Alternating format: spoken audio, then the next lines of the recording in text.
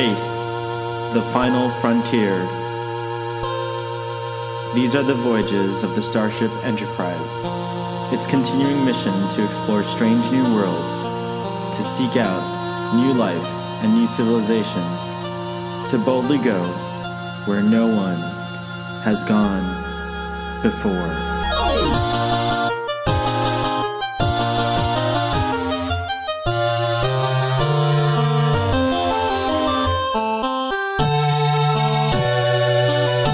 Welcome to Starfleet Boy, where we have a casual and informal discussion about our beloved series, Star Trek.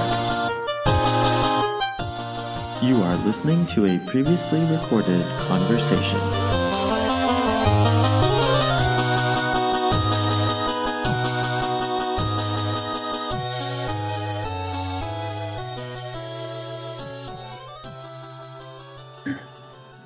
Hi, and welcome to another exciting episode of Starfleet Boy, in which we have a casual and informal discussion about Star Trek. And in particular, we are focused on Star Trek The Next Generation. We've made it to season 2. The Doctor joins me once again. And Doctor, last time you had to depart because your Imzadi called you on the phone. Would you call her your Imzadi? Yes, that would be the appropriate term. Excellent. So that's fine. Family first, relationships first on Starfleet Boy. But I want to say a few things that I didn't get to say. Oh, I'm sorry. Yeah, go ahead. I'm sorry. About the last cut that short. No, the last okay. episode, which sucked, you wanted to say. I just wanted to say that I thought. Well, I disagreed with you, obviously. I don't think that the episode sucked. I gave it a 7. You gave it a 0. But I think the one thing I just wanted to say, I started to say in a rush, was how I was comparing it to Encounter at Farpoint. And I thought about it, and I don't really think I should. It's not a fair comparison. But I do think that, as far as science fiction goes, this was pretty deep stuff. The idea of an alien life form that's unlike us. It's basically a little tiny energy star. Who knows how this creature could manifest itself? And then it chooses to go through the process of becoming a human by becoming corporeal, going through birth and life and even death. And I thought that was a cool thing. And, you said, Jesus Christ, this was a bad episode. It's not unlike the story of Jesus Christ. Which is why I said, yes. Precisely my point. I actually think, if there had been some kind of dialogue maybe stating, others of us this is how we explore the universe, and we visited Earth before.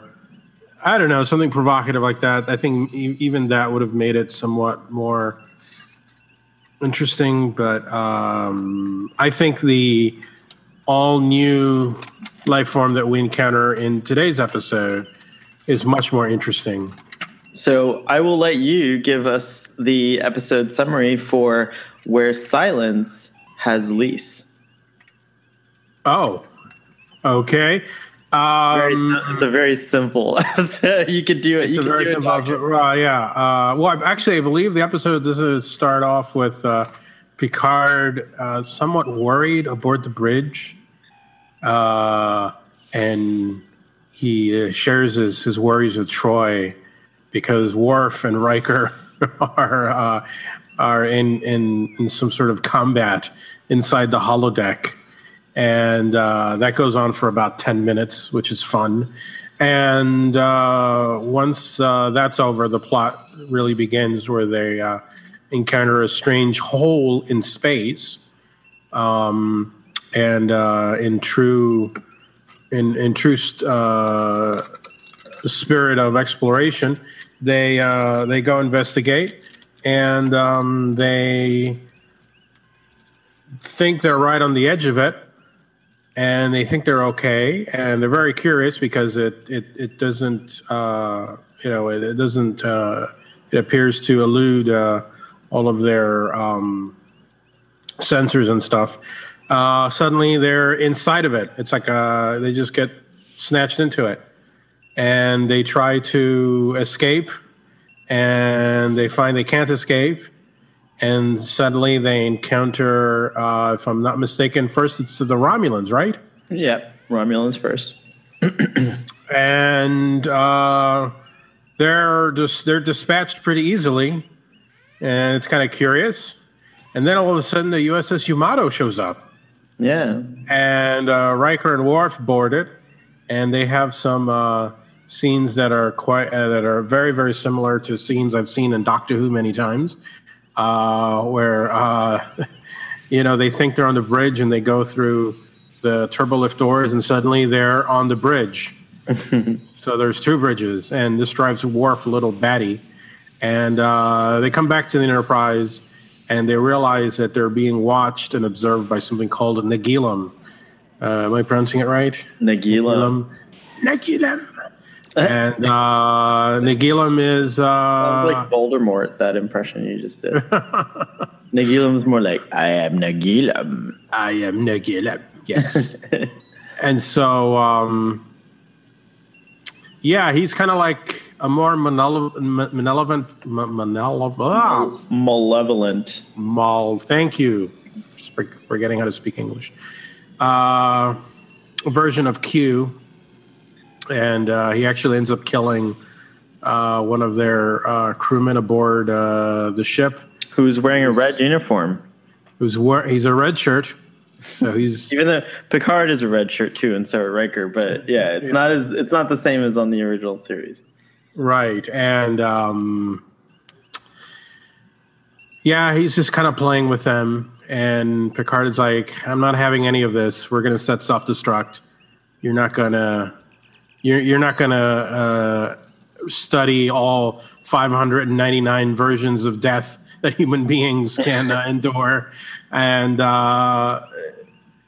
Nagilum tries to convince Picard not to do this in the form of Data and Troy, and he realizes just how steadfast humans are in the face of such a trial, and Nagilum lets them go.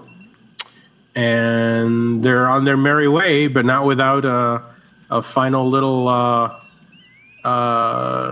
face-to-face between Picard and Nagilum, where Picard basically says, the next time we face each other, it'll be in our space. And we never see Nagilum again.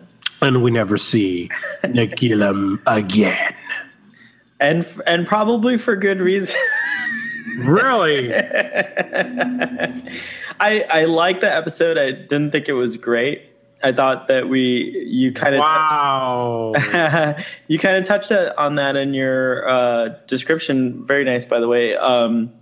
He was a little, I don't know, all these all powerful kind of encounters with all powerful beings seem to end in a match where it's a self-destruct, and then that's it. You know what I mean? Like, that was kind of, I thought this was a lot simpler, not much happening episode than the opener was.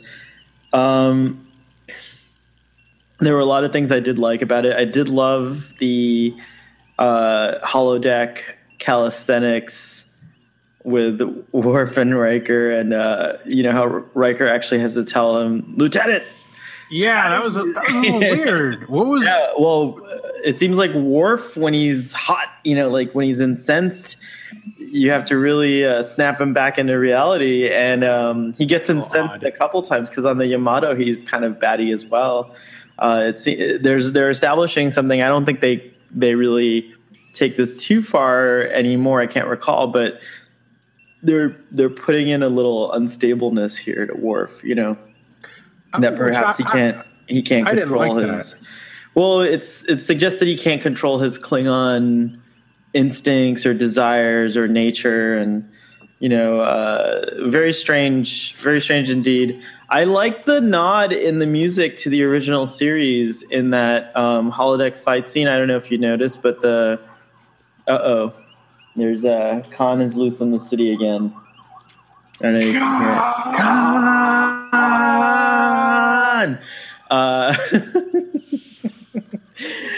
Oh boy. Well, anyways, yeah, I thought the nod with the music was really nice. What was the nod? What was the music? There's like a lot of like this. Oh, you mean when Worf is fighting? The enemies on the okay. Yeah. Okay, I see. I wasn't sure what you were talking about. Yeah, it was kind of like during that scene. Okay. Yeah. Okay. I do think that the Yamato was interesting. What is that? What are you showing us? Oh, this is our the Worf action figure in the now appropriate yellow security uniform here. Very nice. Yes, indeed. Go ahead. Very nice. Yeah, we don't have Tasha. Worf is head of security. That was interesting also, kind of Worf getting spooked on the bridge, and he immediately requests Red Alert, and that was like a weird kind of tense moment where Picard's like, why? You know? Right. And did you think he was going to tell the story from Star Trek 1? About the V'ger cloud, right? Yeah. I thought maybe, yeah, it was interesting. Maybe that was a nod to that. One never knows. It could have been like a little nod to the cloud. I thought, again, Dr. Pulaski was there, and she kind of makes the analogy that they're in some kind of lab or rat maze, and Counselor Troi agrees, and then the episode had a very creepy feel to it, absolutely, which I liked. And then I thought it was like really continued with this like horror aspect to it when the lieutenant or the the navigation officer is killed. I thought that was horrifying too, especially since he dies in such a weird kind of, he's like in a fetal position, and it's just very like sad, that scene. Haskell, thank you. But Nagilum, I remember being creeped out by him when I first saw this episode. Watching it again this time, I wasn't as creeped out, but I also thought he wasn't the best adversary. Like, I thought it was just an interesting concept, but I don't think it went, it's funny because in the previous episode you have like 3 different things happening. You have the Wesley story, you have the plasma virus, and then you have the main story with Counselor Troi. And this one, it's really all about just like how the crew reacts to being, in this experiment. And so I thought that maybe there was room for perhaps another story in there, another major story or something like that. But I don't know. It was just not terribly exciting to me. It was cool to see another Galaxy class ship, although it looked exactly the same on the inside. It's just the Enterprise emptied out. And that's about it. I mean, like, I thought it was just it was very science fiction-y, but it was also very light, and it was nothing new, no concepts that we hadn't seen or hadn't been through before. And then I thought, again, like, just like in the Bynarr episode, their solution is to put this ship into auto-destruct, and that's what, ends up being the tense moment. And this, I thought the same thing. I like that scene where they're like, oh, let's give the crew 20 minutes. It's like an arbitrary thing, and everyone's just kind of really, preparing for this moment. What would you have done had you been the captain and you had a Nagilum giving you an ultimatum where he was going to kill off half your crew in an experiment, or you had to self-destruct the ship? What would you have chosen? I don't know if I would have chosen self-destruct so readily, but I guess based on the evidence they had seen already, I guess Picard thought that was the best action. And, I actually completely disagree with you for the very reasons you stated. I thought the last episode did have sort of three running plots, and actually we didn't talk much about the secondary plot in the last episode of the medical emergency with the great character actor Seymour Cassel. That's right. Shocked that he was in this episode because he does nothing. He absolutely nothing in the episode. I think those plots, ultimately they don't amount to much. I like the razor focus of this episode on just this situation. I like this episode because there are no other distractions from the investigation into this anomaly, which at the beginning appears to be something quite baffling, but well within the purview of other things that the Enterprise has come across, and then all of a sudden it becomes something else completely. And I think this episode shows really the danger of this starship going where no man has gone before. The fact that the ship has families and civilians aboard kind of adds an extra edge to these stories, because you realize, when he's declaring a self-destruct, it's not just people who have joined Starfleet knowing full well that they may lose their life, from one moment to the next, but their families, which of course they've also, obviously given some thought to it, but they're not so accustomed to that. But I enjoyed the episode. I liked how it was a mystery. I liked the creepy atmosphere. It was a bottle show, let's face it. The whole episode takes place essentially aboard the Enterprise, and the Yamato, which is the Enterprise. And I thought it was an effective bottle show. I liked seeing I really liked that scene where Picard is in his ready room, and it is within those 20 minutes. And what is he doing? He's reading a book, and he's got classical music playing.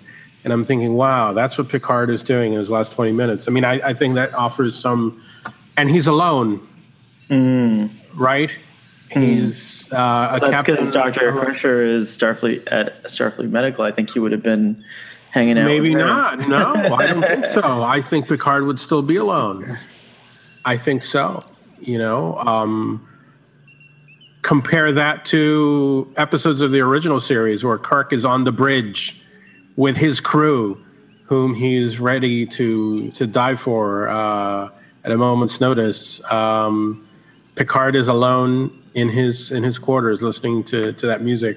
I thought I don't know. I thought that was interesting. I think it is interesting, actually. Great point, because later on we know that later Picard perhaps would spend his time with the crew.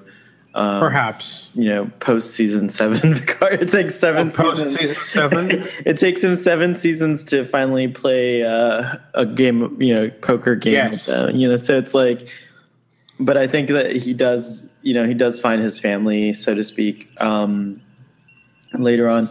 I thought so. Nagilum, I guess one thing I thought about Nagilum this time is I understood that. He's definitely a character with some kind of Q-like ability. He could assume the form of others. This cloud thing envelops the Enterprise, and it's not known whether Nagilum is the cloud or if he's creating the cloud or what's happening.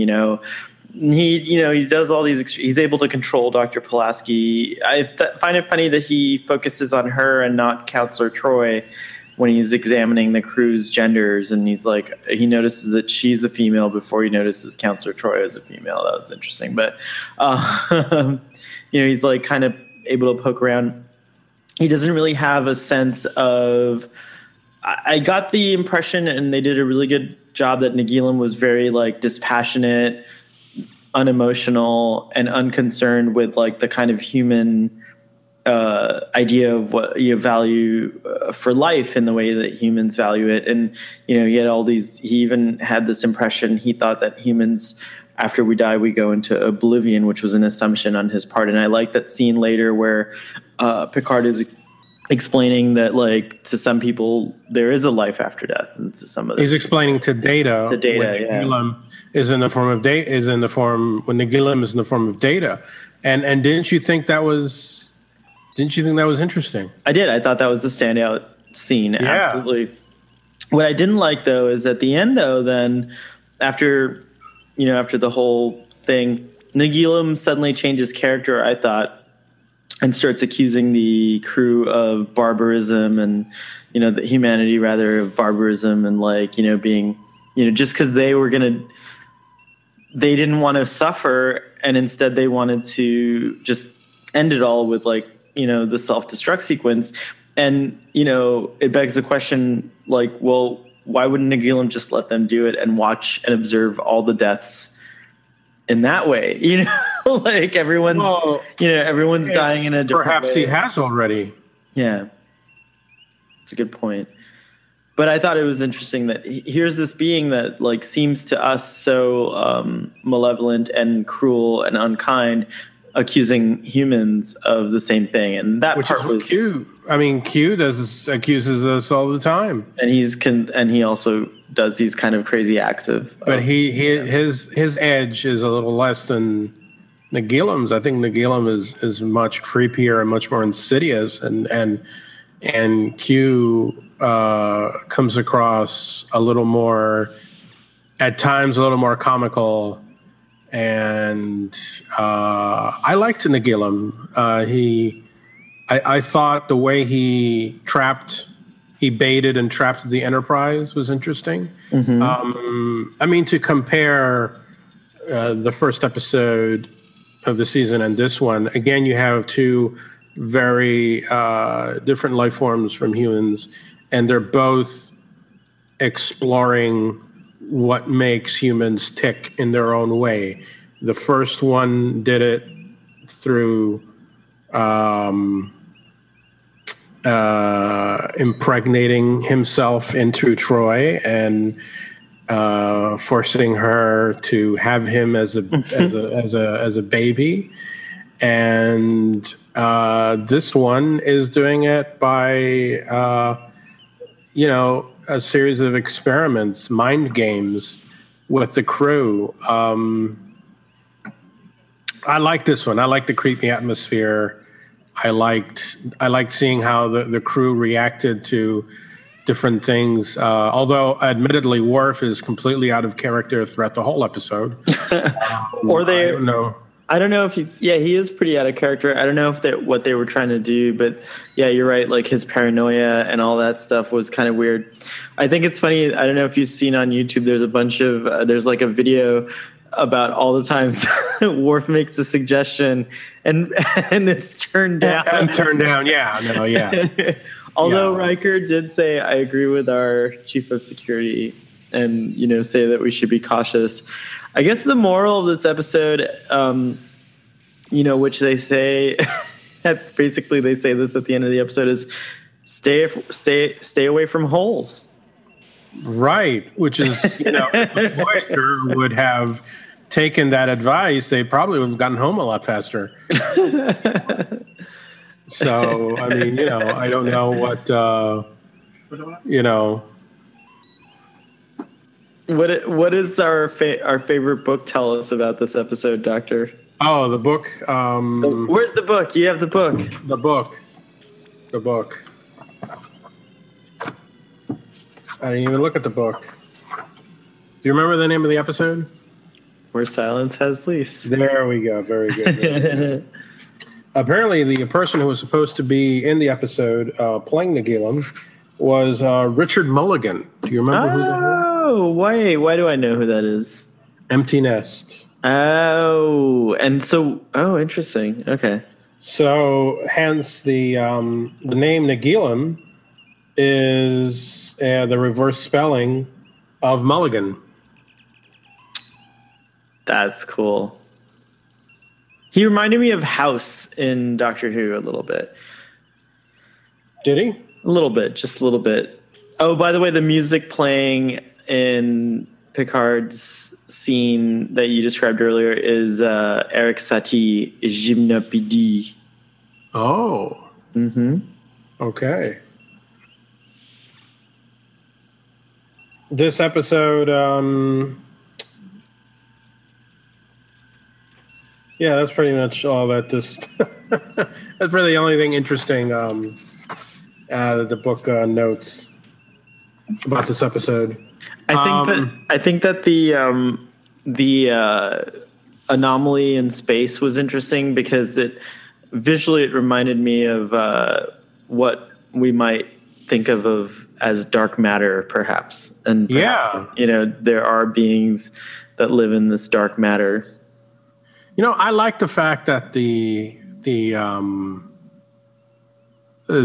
show showed the Enterprise doing what it's supposed to be doing, which is going out into space, searching for new life and encountering exploring anomalies and stuff like that. And they did, and they got caught in this strange experiment, and they almost paid the ultimate price. But they got out, thank goodness. But I like the episode. I've always enjoyed the episode. Nagilum, I always looked forward to seeing more of Nagilum. But of course, it never happened. Maybe we'll see more of Nagilum in the reboot series. It says on IMDb that the skull-faced opponent was an actual nod to Skeletor. Really? He-Man, yeah. It says here, in the holodeck program, Riker and Worf fight a skull-faced opponent, a nod to Skeletor, the main antagonist from the cartoon He-Man. Wow. So it's Worf versus Skeletor. And we all know that Skeletor stands no chance. The great Frank Langella. I also want to say that, Pulaski was on board the bridge. And I think, even though we've only had 2 episodes, I think we've seen Pulaski on the bridge more often than we've had Crusher on the bridge. That's because Dr. Crusher was doing her job in sickbay, and Dr. Pulaski is not doing her job. Well... But it does harken to the Bones, because Bones ended up on the bridge a lot, Right, and I think if they had that's exactly where I was going. I think if they had allowed Crusher to be on the bridge more, then she would have felt more of a vital part of the stories. I think it's interesting that right away we have a big change in that, and of course, Deanna Muldaur was a veteran of the previous Star Trek, having appeared in several episodes. She was a friend of Gene Roddenberry, and I think she may have pushed a little on that and said, "You know what? If I'm going to be on the show, I'm going to be on the show." If you know what I mean. Yeah, I do. I do know what you mean. The scene you said, "Oh, it was curious." You were like, "Oh, why did they pick up Pulaski over Troy?" I think it's because Troy's already been manhandled by aliens a little too much so far. No, I think it's because look, I am Diana Muldaur. I am one of the cast of this show. I'm doing stuff, okay? I'm not here just to make phone calls from sickbay. So, which I appreciated. Yeah, I mean, that should be a series of little phone calls from sickbay. Jean-Luc.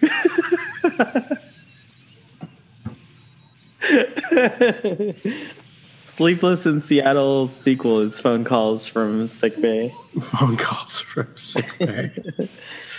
So, what do we? What do we say about this episode? What ratings do we give this episode? I'm going to say I give this episode... originally, I was going to give it a 5, but after this discussion, I'm going to bump it up to 6. Wow.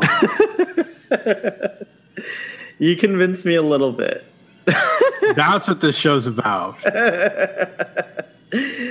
I agree with you. This episode is a 6. Oh wow, we're in Concord.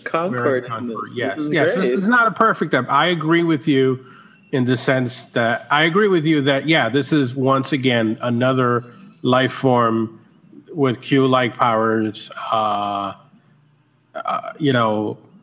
Where they, been there, done that.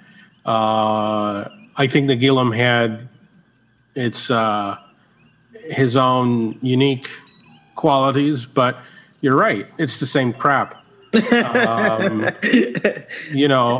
the fact that he, something about his look and not really his look, but something about his attitude towards the crew also reminded me of what's Skin of Evil? What's the name of that guy? Armus. Great point. He's just like that. It's kind of like he's Armus, but out there, right? And a crew member dies. Yeah, a crew member dies. We've seen this before. If the first season could be accused of mining the original show for ideas, now the second season, the show is mining episodes from the first season. Perhaps. It's kind of, yeah. So I think we also, especially with the first half of this season, as with the last half of the very, very last half of last season, we must always keep in mind is the writer's strike that was happening at the time, which is what led to using a script from the Star Trek Phase 2 in the last episode. Right on. And in this episode, I think there was a lot of what you would probably characterize as filler. Right. Certainly the 10 minutes of Riker and Worf fighting on the holodeck went on for a bit too long. And I enjoyed it, but when you really think about it in context of the episode, it went on for a bit longer than it should have. And it's probably because they had nothing else to do. There was no script. So I think they had the bare minimum with these episodes. So I vaguely recall there being figures of those guys. Is that wrong? I don't have any of them. I wish there had been. I don't think they do have figures of the two that perhaps the one that didn't look like Skeletor, I think may have had a figure. Turtle Man. Wasn't he like a turtle guy? Yeah, but Skeletor didn't have a figure, unfortunately. It was really cool, though. The makeup, let me just say, the makeup this season has improved vastly over last season. Those two creatures. Even Worf. And certainly Worf. Absolutely Worf. Is this, what's his name? Look, Yeah. Is this, what's his name? Westmoreland, right? Michael Westmoreland or something like that? Westmore? Yeah, I think so, yes. Is it Westmore or Westmoreland? I don't know why. I think it's Westmore. Oh, okay. I don't know why I inserted the land into that. That was weird. The land of Westmore. Sorry. Here we go. Let's look at makeup department. Michael Westmore. Yep. Makeup supervisor. I don't know why I thought you had a land in your name, Mr. Westmore. He should. He should. Maybe I'm thinking of Westworld. Also, I believe Pulaski has another moment of data bashing in this episode, does she not? When he's on the bridge. Oh, remind me. I can't remember. I was hoping you'd remember. But it's actually accumulating to, which I like, by the way, and this is an argument against Galdu Scott's supposition that Star Trek The Next Generation doesn't really carry things over episode to episode, but we are accumulating a little bias and a little prejudice here. And then in the next episode, we're going to kind of bring that into fruition with Elementary, My Dear Data. And I'll give you guys a little preview here. Oh my God. Yes, I have props, but Oh my. This time you have the props. I have the book. You have the book. Anyways, since we gave it our, I guess we're gonna have to. I don't know what moment you're talking about, but I know what you're talking about because she's been doing it, where she doesn't believe Data is as amazing as everyone else says. So I have to. Well, maybe I should save this question for the next episode. Well, I will. Okay, well, write it down though, because I don't want you to forget. Because I always forget things. No, I know exactly what I want to ask you. Okay, very good. I didn't remember the effects being very extraordinary in this episode. I think it was a way to save money so that they could do something later on in the season with that budget. But I do think that it is it's always great when a story can use a minimum amount of special effects and still do something pretty awesome. And I think that like Nagilum really worked. I mean, like it's just a cloud of weird darkness, and it's like that. I think that actually was effective, and it did come off as creepy, and no one wants to ever get trapped in something like that. So yeah, I mean, imagine they're in this space where there's no stars. Mm-hmm. It's just absolute. It's just a black abyss, and no matter how far they went, it looked like. Oh well, that's another thing that I thought was really effective was when they dropped the buoy. Oh, the sound design was great in that. The sound design was great. They dropped the buoy. They went speeding full speed ahead, and they find the same buoy. Right. I mean, talk about a mind fuck. But it's also all done through a clever sound design. You don't actually see the buoy. You don't see the buoy. Yeah, it's all, again, really good. I would have to say, again, solid storytelling from that perspective. The episode does have some wins. I agree. I mean, you see the crew of doing their jobs very effectively, and they just keep running into these walls, and they're like, "What the hell is going on?" Right. And it's Nagilum, and I don't know. Do you know what? I want to give this a 6.5 now. You're gonna raise it up just for the buoy. Raise it up just a little bit because I just remembered the buoy. I don't know. I just kind of big. As it was approaching, it got louder and louder and louder, and you're like, "Holy shit!" In general, in season 2, everything's kind of amped up. I have to say, like, again, I was really cognizant of the lighting, the way that the shots are framed and lit were beautiful. I do like the darker bridge, the dimmer bridge, and we get that even more. There's scenes like, for example, in engineering where they're confirming with Geordi if they are in fact in warp drive, at warp speed. And there's that. It's beautiful. It's just dark. Like you see Geordi through the glass that separates the warp core, and the engineering section, and it's just like darkly lit and very moody and very real, and you see a reflection of the warp core in the glass. I don't know. I just I feel like they've really stepped up the visual game, him, right? Well, yeah, it is a close up of him, right? It's a tight shot. But I could have sworn there was someone in the background. But you get the impression that it's not. I mean, engineering doesn't seem empty. One thing that is kind of weird is that the self-destruct has to be initiated from engineering. What if you can't get to engineering? Yeah, right. Shouldn't you be able to initiate the self-destruct from the bridge? And actually, you can, because later on, when they do initiate, because this is not going to be the first time. I feel like this is not the last time we see a self-destruct strategy occurring. It just feels more. It feels better when it's from engineering. I don't know. I have to say, like, I can't even remember the destruct sequence in Star Trek: The Next Generation, but like the best one is Star Trek 3 Destruct. zero, Zero. zero, zero, destruct. Yeah, it's You can't beat that one. You really can't. You really can't. And then you've got the countdown. You've got an audible countdown, which this one's lacked.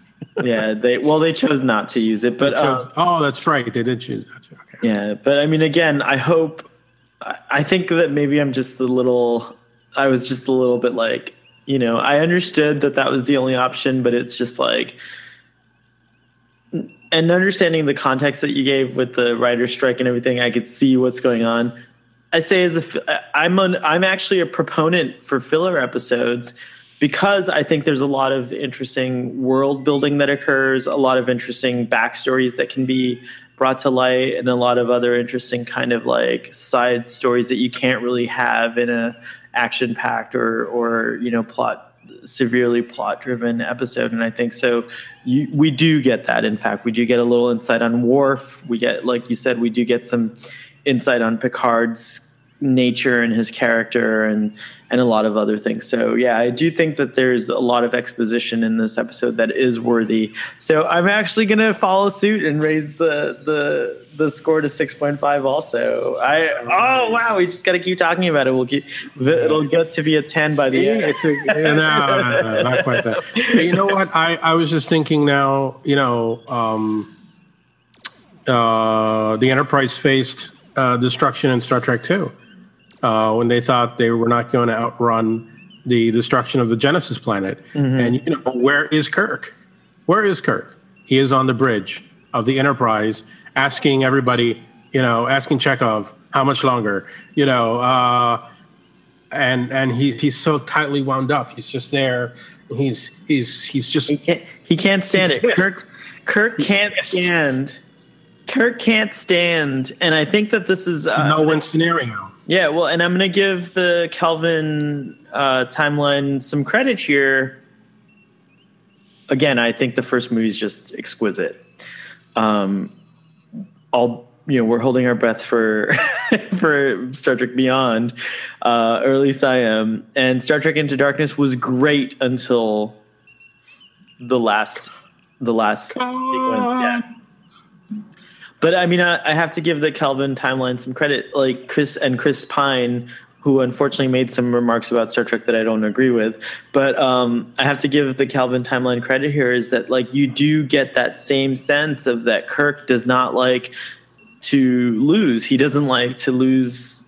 He is so ferociously optimistic about.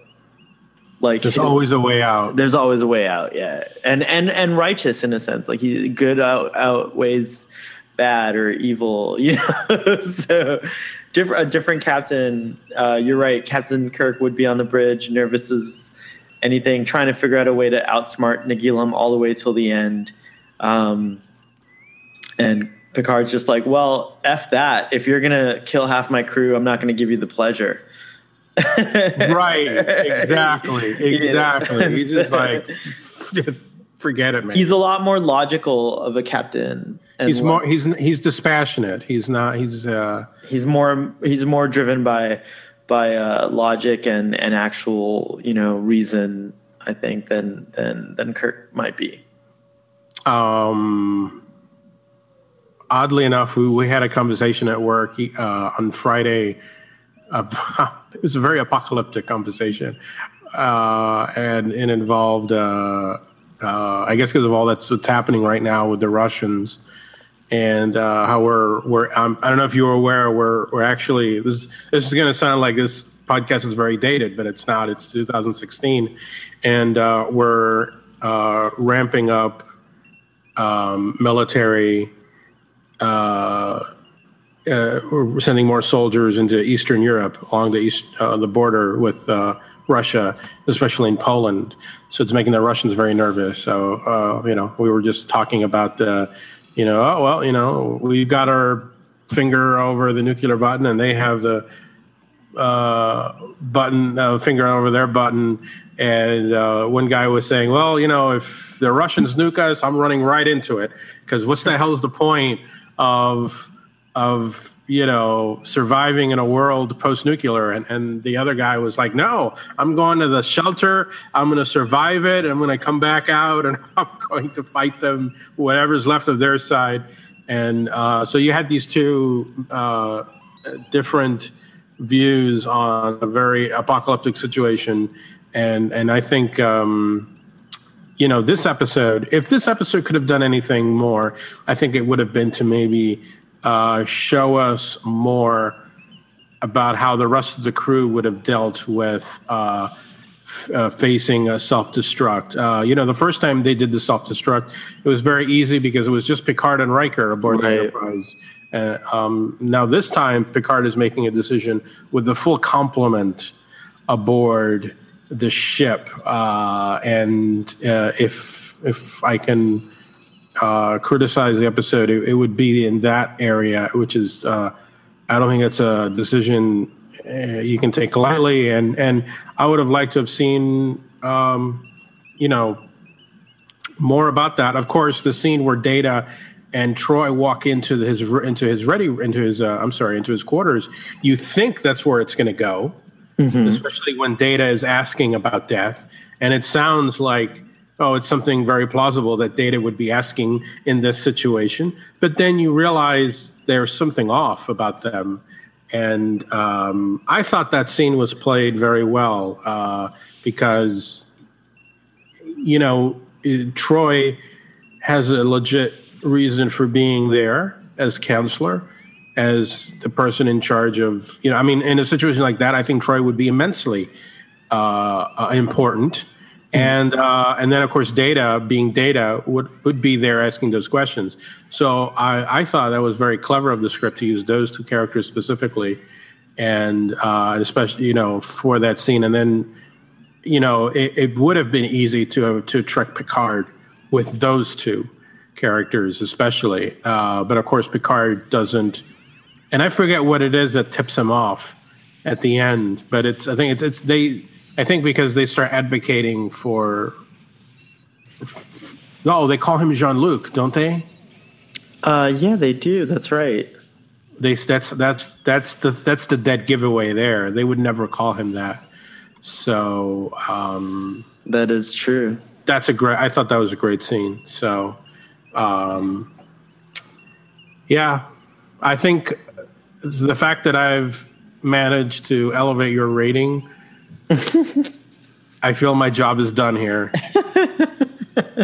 No, it's a really great points, and I think that's one of the reasons why I really love these discussions is because watching a show like Star Trek, there's so much information and it's so nuanced, and yet you can have so many different interpretations from the same thing, and it's nice to get together once a week and talk about these things. And yeah, I'm happy to be wrong about what I thought anytime.